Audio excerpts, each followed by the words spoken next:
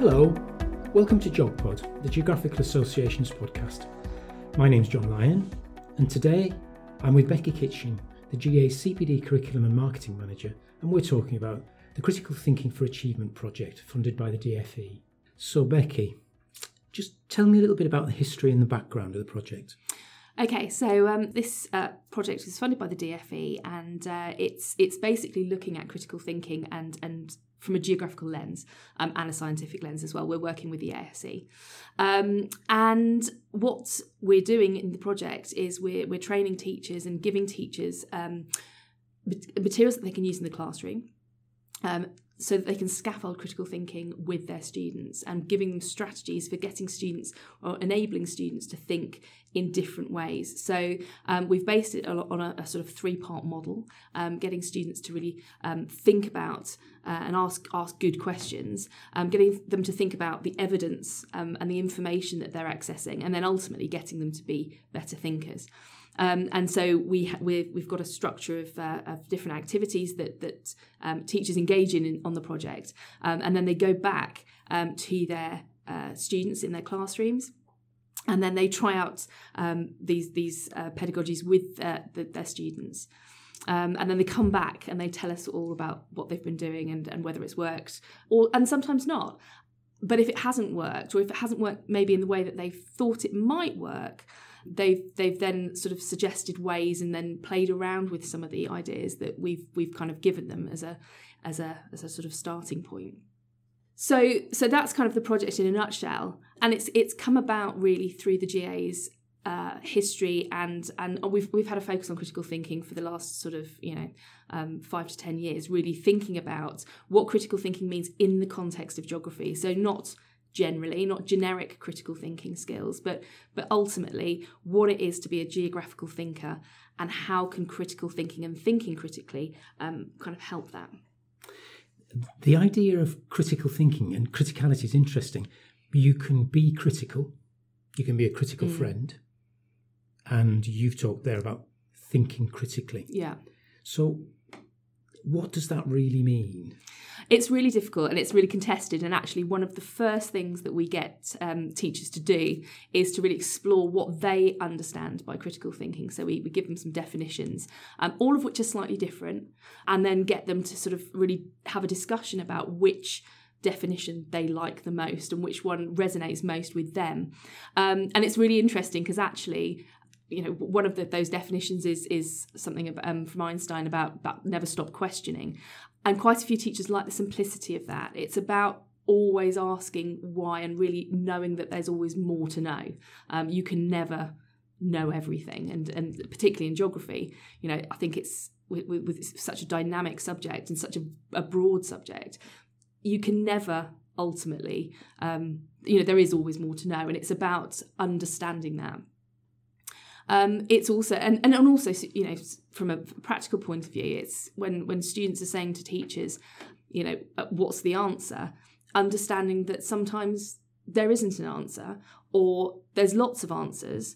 There may be some answers that are better than others, but ultimately it's about moving the teacher away from being that sort of fount of all knowledge at the front of the classroom saying this is the answer to the question, and developing that relationship with the students so that they can ask questions, the teacher can ask questions of them, and it's more sort of collaborative thinking in a way of teaching. Does that move them into metacognition then as well? Yeah, I think so. And in fact, one of the activities that we ask students to do is to actually go through the process and to actually unpick how they're making decisions. And one of the things that we said, we're not interested in the answer to that question, but what we're interested in is actually knowing how you've gone about trying to solve that problem, so that they can be a bit more aware, a bit more cognizant of actually, okay, I've got a problem. How do I actually solve that, rather than what's the answer? So it's about breaking down, I think, the process of thinking, being a bit more aware, but also giving students a whole load of strategies in their toolkit, so that, if a hammer doesn't work or if a question grid doesn't work, then there may be another tool that they can use that might help them to solve that problem. Okay, let me give you a real difficult question here then, okay. Because I've just been reading some work by Daniel Willingham, Mm-hmm. and according to him, decades of cognitive research suggests that critical thinking can't actually be taught. Yeah, okay. So I think something that we've sort of seen throughout the course of the project is that some students naturally are critical thinkers. And you know, why that is, I mean, we obviously don't know, but some students can do these things and think in these particular ways more easily than others.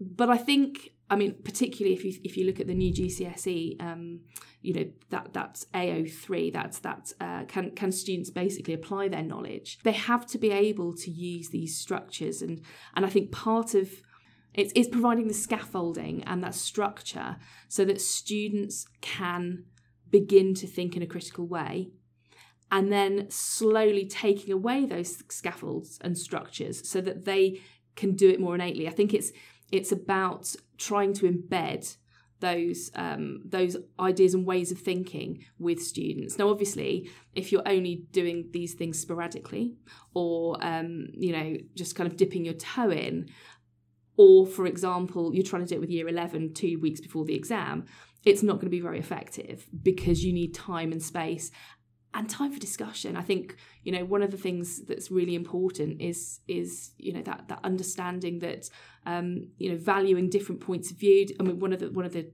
activities is looking at different perspectives and understanding that there are different perspectives. And I think having that time and space to unpick those sorts of things is something that's tricky, but I think it pays huge dividends. So can critical thinking actually be taught? I think it's a difficult one, but I think you can certainly give students tools and strategies to help them think in a critical way. Whether they come out the other end being innate critical thinkers, I'm not sure, but actually they've got some tools at their disposal. I remember Di Swift, this is years ago, when she was working at the GA talking about critical thinking at the time when there was an AS level critical thinking. And she always said it's in part a nonsense because they've got to have something to think about. Yes.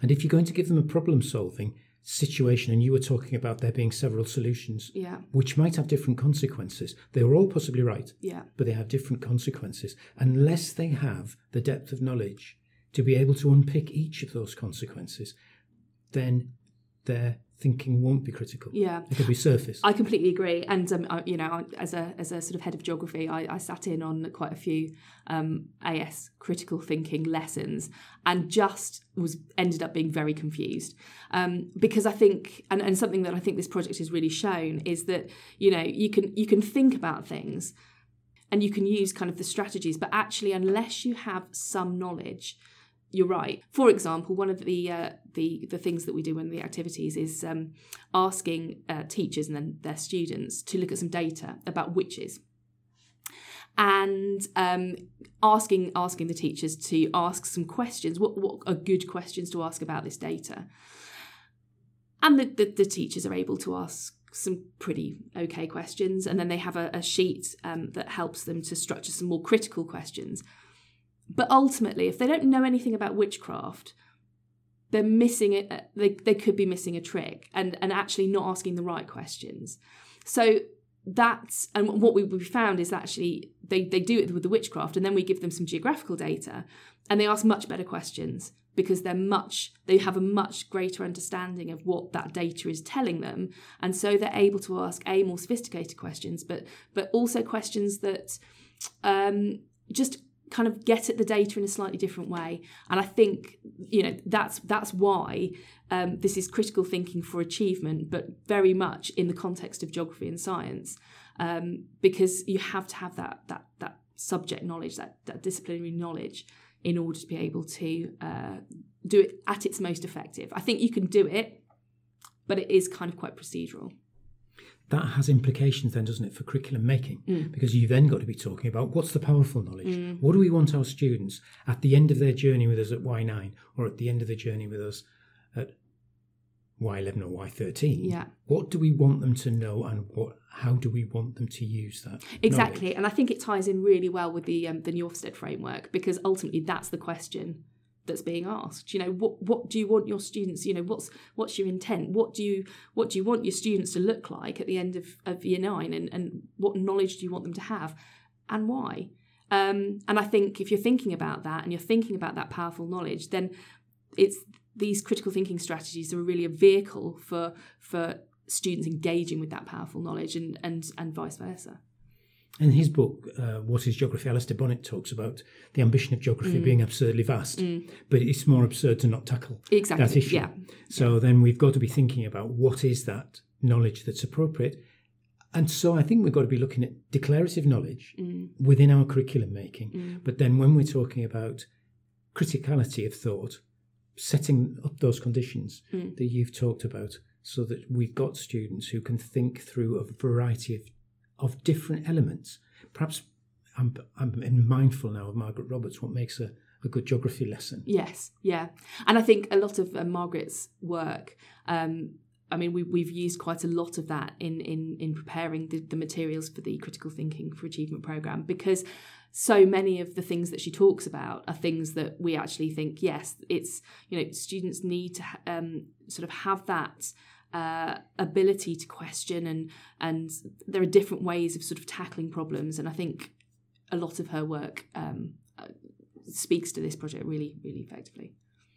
We've got a couple of examples in the training. One of them is looking at the spaghetti harvest. And that's been interesting to look at some of the teachers' reactions to that. Some of them, one teacher in particular said to me it was the most powerful thing that her teacher did to her. Really? Was put them through a situation where they believed totally what they'd been taught. Yeah. And it was about trusting sources of information. Yeah. And I think one of the interesting things is, when you watch that clip of the sort of panorama spaghetti harvest, they use technical vocabulary. It's the BBC. And so automatically you think, right, well, this is very plausible. But I think it's about, I think it's possibly a little bit dangerous to sort of say you must question absolutely everything that you come across with a sort of, that, because otherwise I think you drive yourself mad. But I do think having that, it's much better to be asking those sorts of questions, and to just kind of having that sort of, that critical eye on what you're reading and what you're consuming in your daily life as much as anything else, I think is really important. Professor David Lambert always used to say, make decisions, geographers make decisions with confidence and certainty. And I thought that was a wonderful phrase. It's a shame politicians can't pick up on that more, because that's what we do as geographers. And there are one or two activities where we've given them where they've had to rethink as they've gone along. Yeah. And I think that's really important. I think, having that opportunity to, maybe shape your view or change your view, or to think more critically about what you think and your position, I think is a really important aspect of the project. It's taken Ofsted a long time to come round to this, I think. The Nuffield Review in 2009 asked what counts as an educated young person in this day and age. An educated 19-year-old, actually, was what it said. And the top line was, they didn't have anything, actually, about subject disciplines in there, which disappointed me, because I'd just started at the GA and I was wanting them to talk about the power of geography, but they didn't have any subject disciplines. They assumed powerful knowledge. What they said was students needed the ability for the intelligent management of life. And that brings us back to this understanding that sources of information can't necessarily be trusted. Yeah. I take what you say, though, about one of my groups of teachers was saying, we can't trust anything now, we're challenging everything. And I think that's a good thing, but at the same time, I think sort of challenging everything. How do you think it's helped students, teachers really, to help students take more charge of their own learning? So I think it's quite easy, and I know because I've done it, it's quite easy to sort of stand there at the front of your classroom and to try, when students, as they inevitably do, say, well, what's the answer, to give them one. And I think that actually I learned as a teacher, and it took me quite a long time, but I learned actually the most powerful thing was to go, well, I'm not actually going to tell you. But also, are you sure that there is an answer? Or are you sure which answer is the right one? So I think it's giving teachers and empowering teachers with some strategies to be able to do that. Because actually they can set up some of these activities. It's quite difficult to sort of stand there boldly in front of the class and to kind of to direct those questions.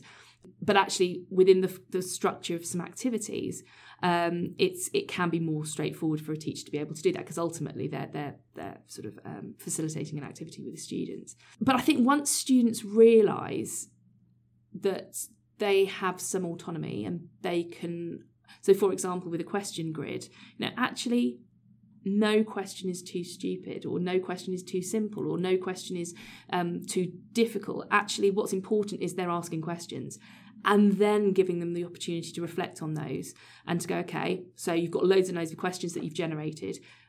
Which one do you think is the most interesting? Which one do you think is going to be the hardest to answer? Which one do you think is going to be the easiest to answer? That sort of reflection, I think it can really empower students, giving them that opportunity to go, okay, well, actually, first go, I can say anything and put anything down on a sheet of paper. But actually, it's about that reflection and redrafting, and I think with that comes confidence, but also they become very, because actually what they're shaping is their own thoughts and their own questions, their own opinions. So I think it becomes incredibly empowering. I think lots of teachers have said that students are incredibly engaged by what they're doing, and that obviously helps as well, because it's quite I think active and quite they get the opportunity to really have discussions about what they're thinking. It's been interesting as well to see how Flat Chat, which has cut out all discussion except written discussion, has encouraged students who say less to be able to say more. Yeah. And I think that's, as somebody who, every parents' evening I went to, my teacher said, well, she's doing very well, but it would be lovely if she talked more. And I wasn't that student. And I think it's a really nice way to actually make sure that everybody has an opportunity. So it's quite, it's very inclusive in that respect as well. One of the things Ofsted will ask about, I suppose, is challenge and the level of challenge. It's come out a number of times. So how has this raised the level of challenge? Okay, so I think one of the things that I've found really interesting is that these strategies can be used across the board. So we've been talking about the question generator. I vividly remember having a conversation with a teacher about her project, and what she'd done is she'd gone into her classroom and she was using the question generators to generate questions, and then the students were taking these questions apart and basically saying which ones were the best questions, and those were the ones that they were going to investigate. And I was having a conversation with her, and I was saying, this sounds amazing. They were incredibly engaged, but also, this is going to be incredibly useful for their independent investigation. And she sort of looked at me and sort of said, pardon? And I said, their independent investigation at A-level is going to be really useful for this, I think, because, they can go to an environment, they can generate lots and lots and lots of questions, some of which will be useless for their independent investigation, some of which will be actually quite useful but will need honing. And this, you've given them the tools and the strategies to be able to do this. And she said, at A-level? I said, yeah. She said, well, I teach year 3. And I think that's the moment that I just thought, gosh, okay. With Flat Chat, where actually it's discussion through writing, you'd think that's a very secondary strategy. But I think the joy of the project has been that teachers have sort of taken these things and then just twisted them and moulded them and changed them until they're effective with their, so we've had year 1 teachers doing Flat Chat with their students, where they've drawn pictures or used sort of TA support to really support some of those who find it harder to write, but they've still done it. And I think that's been incredible. So I think in terms of challenge, the sky's the limit, really. I think it's about giving teachers tools, and about they're sort of can go out and do shape them, mould them. I did some work with some teachers a couple of months ago, and they'd been using the question grid with quite a lot of EAL students. So they had a mixed class, but it just so happened that the EAL students were in one particular group, and they really struggled with the question generator. So the next time, what she did is she actually populated the question grid with some questions to get them started, and then they filled in some others, and they didn't fill in the whole grid, but that was okay. And so it was. She was sort of saying that actually having that as a sort of structure that she could then change and adapt for her students to increase the level of challenge, or actually give them a bit more scaffolding. I think it's really important that what we don't do is say, well, critical thinking is for the most able. Critical thinking is for everybody. It has to be for everybody, because the problem is, as soon as you start saying critical thinking is for the most able, then the gap between the most able and those who maybe are less good at critical thinking just grows, particularly with the GCSEs, where actually that AO3, that application of knowledge, is so important.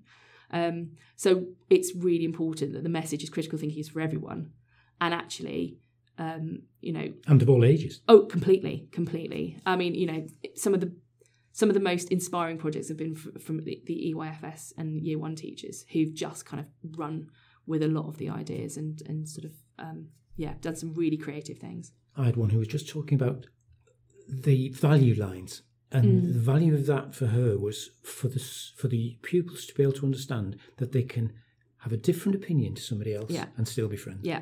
And she was moving the boat. Yeah. They all moved to one end of the room because they all wanted to be with their friends, and she changed the level of the questions until they started moving and still stayed friends, which I thought was really nice. Yeah.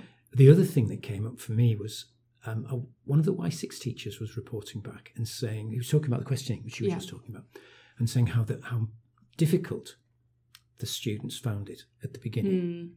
But once they worked their way through, they were really quite sharp with working out what a better question was. But then the Y3 teacher piped up and said, yeah, but I did exactly the same stuff. Mine were exactly the same, and now mine is so much better. Yeah. So where are they going to be when they get to you? Exactly. And that, interesting, because the head teacher was also in, and he said, well, this is giving me an awful lot to think about, because we're looking now at progression, which things I concentrate on, and what I push through as a whole school policy now. I did some training with some teachers, and they teach IB. So it was, they did... the teacher had done exactly the same, the witchcraft activity. So looking at the witchcraft data, they'd done that with every single class that they taught from year 9 through to year 13. And the year 9s absolutely lapped it up and really enjoyed it. The GCSE students absolutely hated it, because they were sort of like, what's the point of doing this? Is it going to give us extra marks in our exam? Ditto the year 11s. The A-level students also were quite not very receptive, but the IB students were like, we do this sort of thinking all the time, and we're absolutely completely really good questions. And he was sort of saying that, for me, that's really interesting, that students of the same age but who've maybe come through slightly different qualification routes are having but actually it's that those GCSE and A-level students who are being quite thinking it's not particularly useful and particularly, they probably need it more, and to use these strategies more. And then he did a same sort of thing but with different data with all the classes, and it was interesting how much they'd shifted in their perceptions. And the GCSE one was like, oh, okay, right, actually we now see this is really quite useful. I've listened to Danny Doling saying much the same about students at university when he was talking to David Lambert when I was in the office one time, that they were saying, Danny had said to them, I'd like you to read this. Well, are you going to test us on it? Yeah. Which isn't, it doesn't fit to the intelligent management of life. Yeah. It doesn't fit to critical thinking. Yeah. It doesn't fit to the principles of this. Although it is critical thinking for achievement. So underpinning that, we do expect achievement out of this. Yeah. But we expect much bigger things than that. from our students. Yeah, definitely. And I think, just focusing in on that achievement bit a little bit. I mean, one of the things that we ask teachers to do in their projects is to go, okay, what's the impact? What is the point of doing this? Because ultimately, if you're doing it and it's not having an impact or a positive impact, why are you doing it? And with all these sorts of things, it's better for the teachers to discover that impact for themselves. So, I mean, just as an example, a year 11 teacher was really struggling with they were doing paper 3, the fieldwork paper for the GCSE. And students were really struggling. They were kind of having that sheep mentality where there was, it was evaluative questions about fieldwork, and the students were going, oh yeah, no, our fieldwork was great, it was really good. Were there any problems with it? No, it was great. It was raining, but apart from that, and she was really struggling to get them to be really critical and evaluative and analytical about their fieldwork. So she actually did a silent debate with the statements focused on their fieldwork, which supported the students in going, like you were just saying, it's okay to think that this is, that this could be improved, that some things were not useful. That's okay. What we have to do is identify that and to be able to explain and to analyse why. And so she did it. And one of the things that she did beforehand was to give them a 4-mark question about, and I think it was analysing their methodology. And then she did the silent debate with them, and then they did the question again.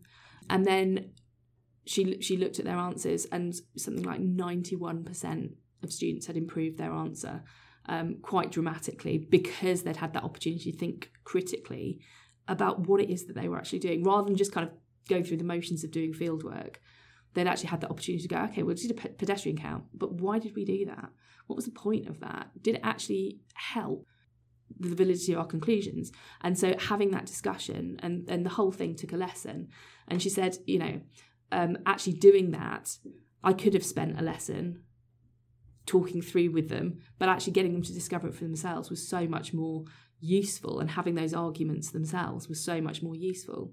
It's also worth saying, because I'm acutely aware, and I used to find it as well, of teachers just struggling in terms of workload and fitting everything in and all those sorts of things. But what I think critical thinking does is it allows teaching and learning to be more efficient.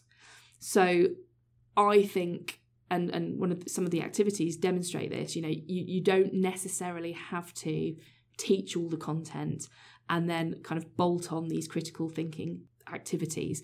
Actually, what you can do is do it in tandem. And so ultimately the student's thinking becomes more efficient, and therefore your teaching becomes more efficient. So I think that's a really, really important message. It's not a bolt-on. It can be integrated and embedded, so it actually is more effective. I think it also helps with formative assessment in part. If you do something like flat chat, and you cheat a little bit, so you've given the students the pens that you know that they've got, but they don't know that you know that they've got, yeah. And so they've written something which you want to challenge. You can challenge it while the flat chat's going on. You can talk to them. You've made an assessment then about where they're at. Yeah. You can see where the whole class is, but then that can either be a working wall, or you can come back to it at the end of the project. And you've got 2 instant snapshots of assessment and progression. Yeah. And knowing kind of where you the students in your classroom, where they are, what they're thinking at those points in time is a really powerful tool, I think. And it challenges misconceptions as well. Completely. Well, you will challenge the misconceptions that you see that they give you. Yeah.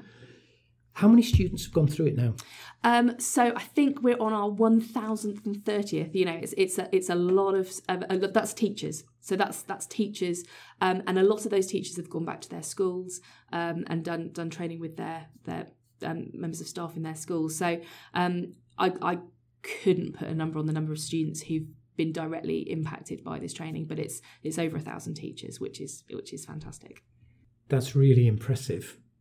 And as it embeds itself, then the impact should grow. Yeah, I think so. I was just reading a paper by Daniel Willingham, and it talks about one of the projects was giving students activities to do because they were wanting to test the value of critical thinking, and they gave students a problem to solve. They were on a beach. There was a cave up the hill, they had a torch, they wanted to go and investigate the cave.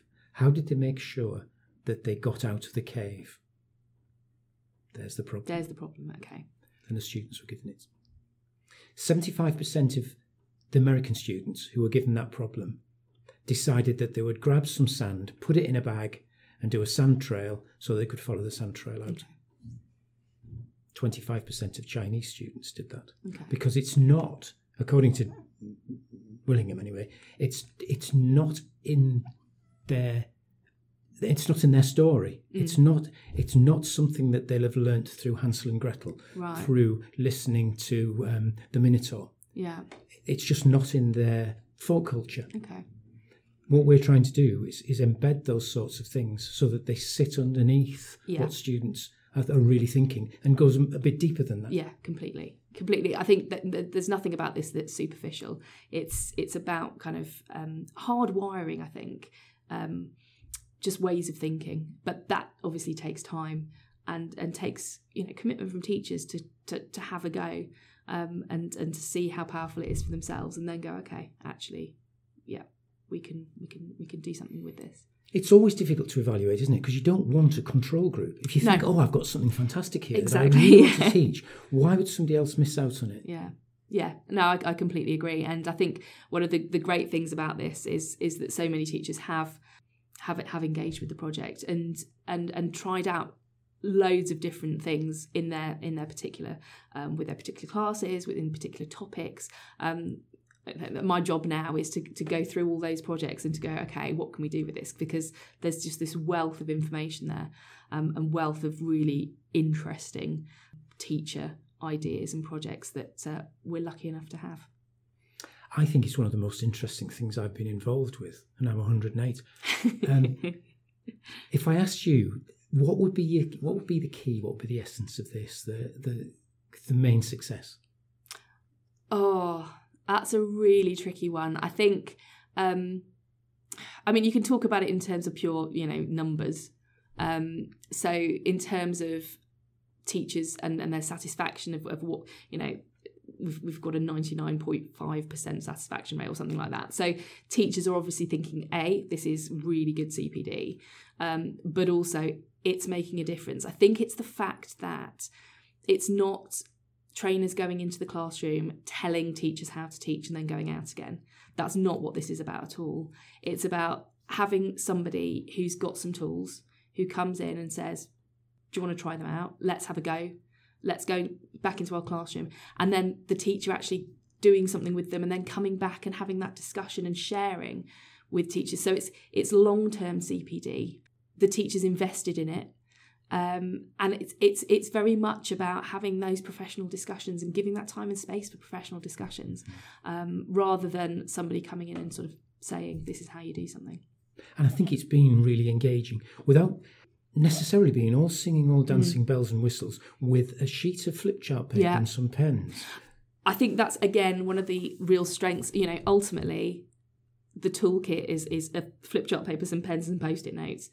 Teachers work incredibly hard, and what they don't need is somebody saying, you need to come up with lots and lots of worksheets and resources and that sort of thing. And yet there are some worksheets in it, but they're things that actually can be adapted very easily, or you can create your own very, very easily. But yeah, it's about saying, okay, what have we got and how can we make the best, and really encourage students to think in that way.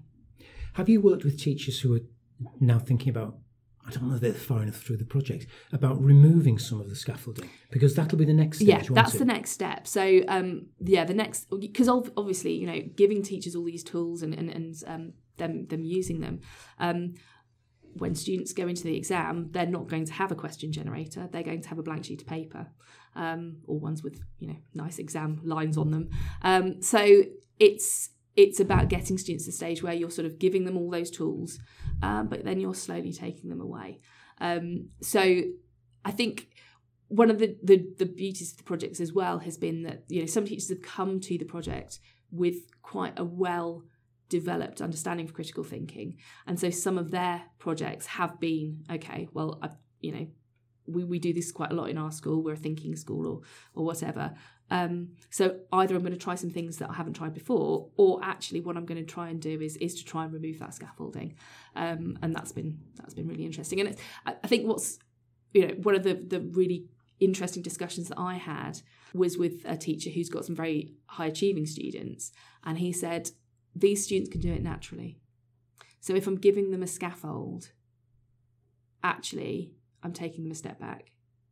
They can do this sort of thing without having that scaffolding. So we actually had a really useful discussion, and it came down to you've got to know the children in front of you. You've got to know that those students in front of you, because some of them will be able to do it, and actually giving them a question generator is not going to be helpful because they can ask really good questions anyway. But it's about adapting your practice and making sure that students can access these tools if they want to, but at the same time not constraining them. And it isn't all about Ofsted, but of course Ofsted will ask that. Yeah. How well do you know your students? Yeah, exactly. Why have you put these sorts of things into place? Yeah. What sort of progression is taking place, and can you see it? And can you measure it? Which I don't think we did very well, say, 10 years ago. Why you put whatever you did where wasn't necessarily as well thought out as it needs to be now, I think. Yeah. So where do you see the project going next then? Okay, so the project officially comes to an end at the end of March. And then I think, it's something that I'm slowly turning my attention to. I think, as I said, we've got a lot of really interesting projects. We need to do something with them. Quite what at the moment, I'm not sure.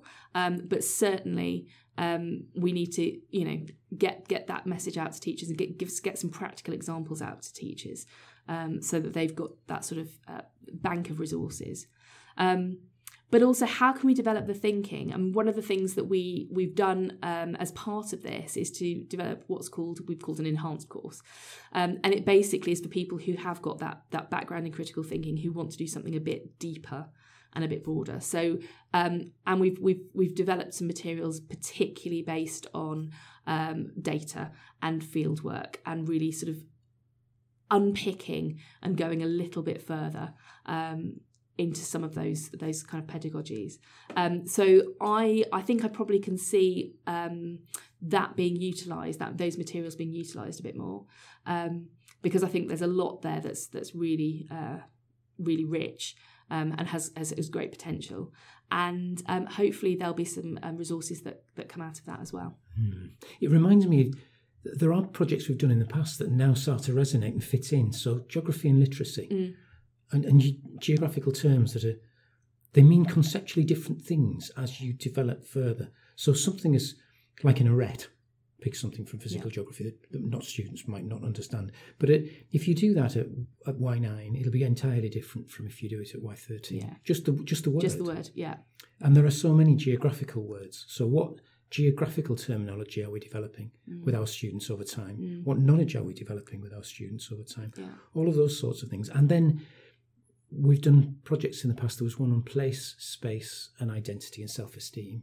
And it was about students better understanding their own place, which is critical thinking, understanding that people see that place in a different way, potentially. Yeah. And that place can be seen differently over different times of the day even. Yes, yeah. The place can be dangerous at a certain time and not at another time, which brings us back to local fieldwork.